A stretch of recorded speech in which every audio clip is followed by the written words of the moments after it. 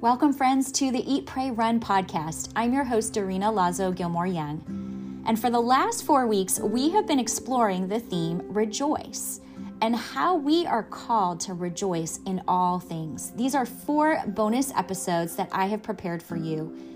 Rejoicing isn't always easy when you've been waiting or suffering for a long time. In 2022, I've learned that rejoicing and grieving are often woven together in our daily lives. Today, we are going to explore what it looks like to rejoice as we wait for the coming Savior, Emmanuel. Welcome to the Rejoice Advent Devotional, Part 4.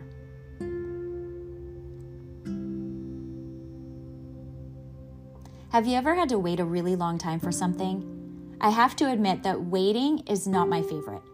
Whether we are waiting for test results, for our teenager to come home, or for reconciliation to happen with that friend, waiting holds weight. Imagine with me how the prophetess Anna felt about waiting. There are only a few sentences that reveal Anna's connection to the Christ child in Luke chapter 2, but there's much we can glean from these verses about waiting. Anna married young, but was widowed after 7 years of marriage. Her family was from the tribe of Asher, which means face of God. After her husband died, Luke tells us Anna never left the temple.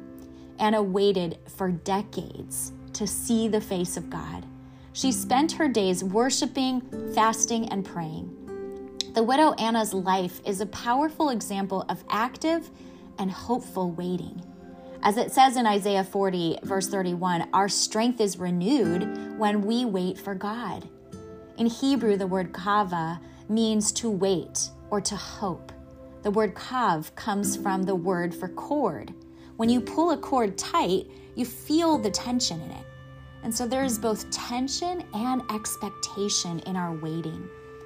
One of my favorite Christmas carols is O Come, Emmanuel, which dates back to the 12th century. This is a song to sing in the tension of our waiting. The first verse says this, O come, Emmanuel, and ransom captive Israel, that mourns in lonely exile here, until the Son of God appear. These words help us imagine what the early Israelites must have felt as they yearned for the Messiah who was promised in Scripture. They were captives, slaves, and exiles waiting for a Savior.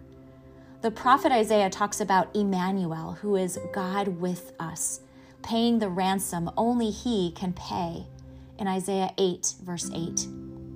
Many anticipated the coming of this Savior. They waited through dark nights and uncertain times. They waited when the future looked bleak, when the enemy drew near and loved ones were snatched by death. They waited an incredibly long time. But many, like Anna, sang and prayed and worshiped and believed. People like Elizabeth and Zechariah, Mary and Joseph, the wise men from the east, and a man named Simeon who blessed Jesus in the temple. They were the ones chosen to bear witness to the coming of Jesus, the light and salvation of the world. They saw the face of God. The Christmas season and Advent are built around waiting with hope. We are sitting in the tension of the now and the not yet. We are anticipating the birth of Jesus celebrated on December 25th. And we are also looking to the future when Jesus will return again. This is our living hope and God's embodied love for each of us. My heart soars every time I sing the chorus to that familiar carol. Rejoice, rejoice, Emmanuel shall come to thee, O Israel. These words serve as a reminder, like the brightest star in the night sky, that our Savior is coming. Our strength rises as we wait.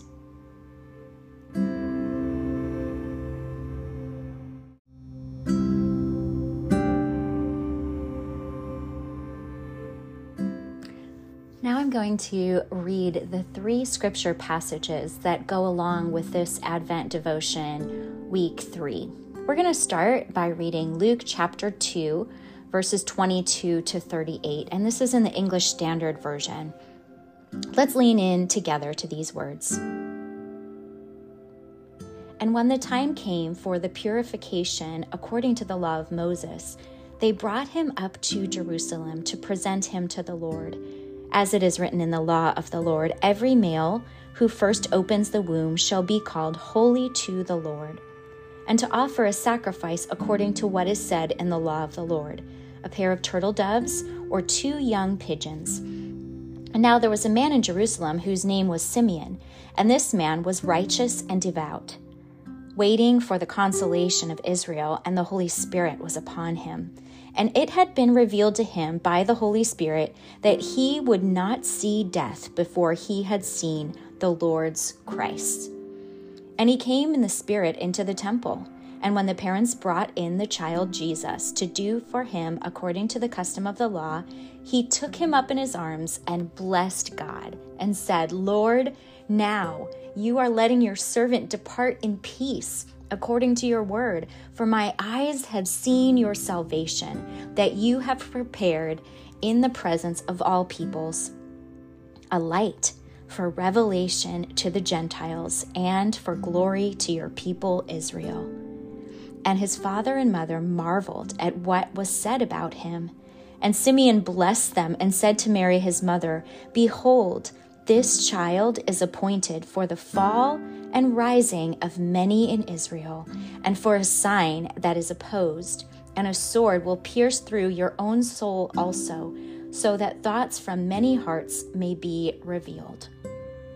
And there was a prophetess, Anna, the daughter of Phanuel, of the tribe of Asher. She was advanced in years, having lived with her husband 7 years from when she was a virgin, and then as a widow until she was 84. She did not depart from the temple, worshiping with fasting and prayer night and day.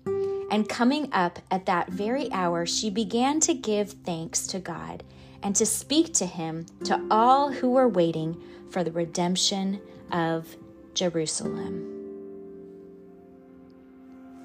Now we're going to flip over to Matthew chapter 2, verses 1 through 12, the visit of the wise men.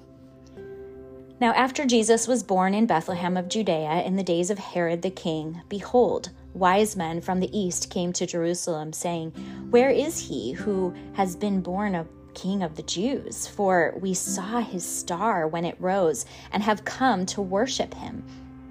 When Herod the king heard this, he was troubled, and all Jerusalem with him. And assembling all the chief priests and scribes of the people, he inquired of them where the Christ was to be born.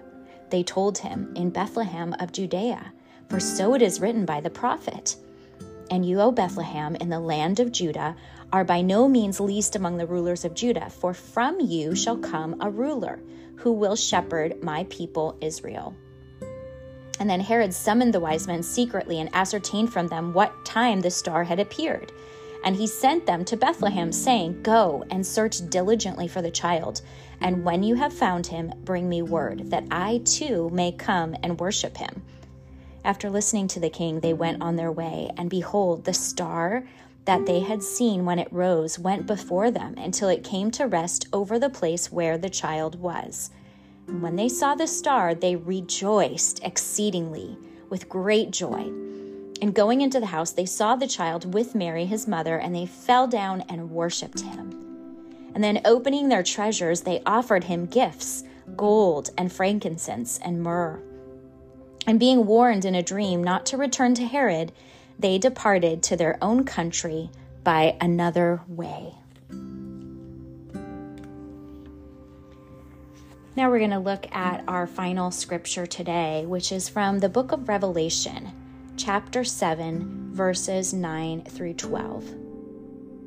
After this, I looked, and behold, a great multitude that no one could number from every nation, from all tribes and peoples and languages, standing before the throne and before the Lamb, clothed in white robes with palm branches in their hands, and crying out with a loud voice, Salvation belongs to our God, who sits on the throne, and to the Lamb. And all the angels were standing around the throne and around the elders and the 4 living creatures, and they fell on their faces before the throne and worshipped God, saying, Amen. Blessing and glory and wisdom and thanksgiving and honor and power and might be to our God forever and ever. Amen. Friends, I want you to consider these 3 reflection questions after we have heard the devotion as well as these scripture passages. How would you describe Anna's posture toward waiting?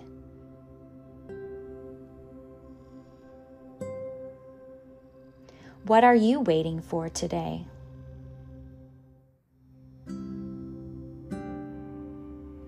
Do you think it's possible to rejoice while we wait?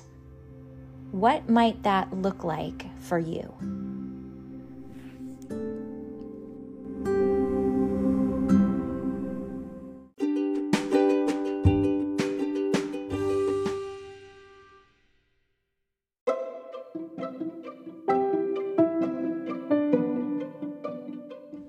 Thanks so much for joining me for week 4 of the Rejoice Advent Devotion.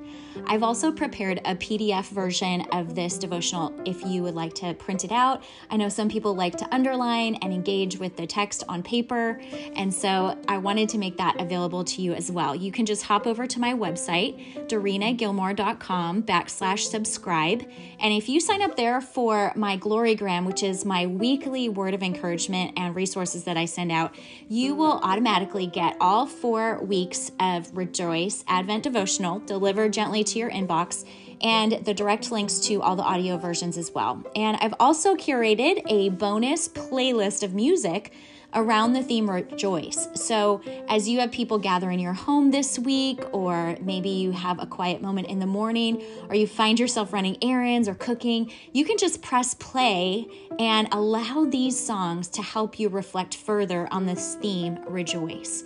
Consider it a gift from my home to yours. Friends, I'm so glad you were able to be with me today and for these last several bonus episodes. It's not too late to go back and listen to some of the other Advent episodes if you missed any.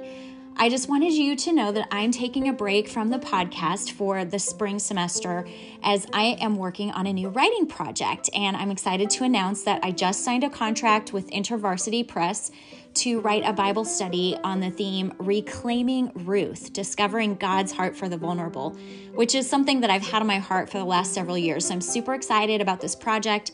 I covet your prayers, and I would love to stay in touch with you more personally. So if you sign up for my Glorygram, that's one way that we can connect. I also am on Instagram at Dorina Gilmore, and I update there almost every day. So it's a great way to kind of keep track of each other. And this is the conclusion of the 4 bonus Advent episodes of the Eat, Pray, Run podcast. Merry Christmas to you and Happy New Year, friends. So grateful for you.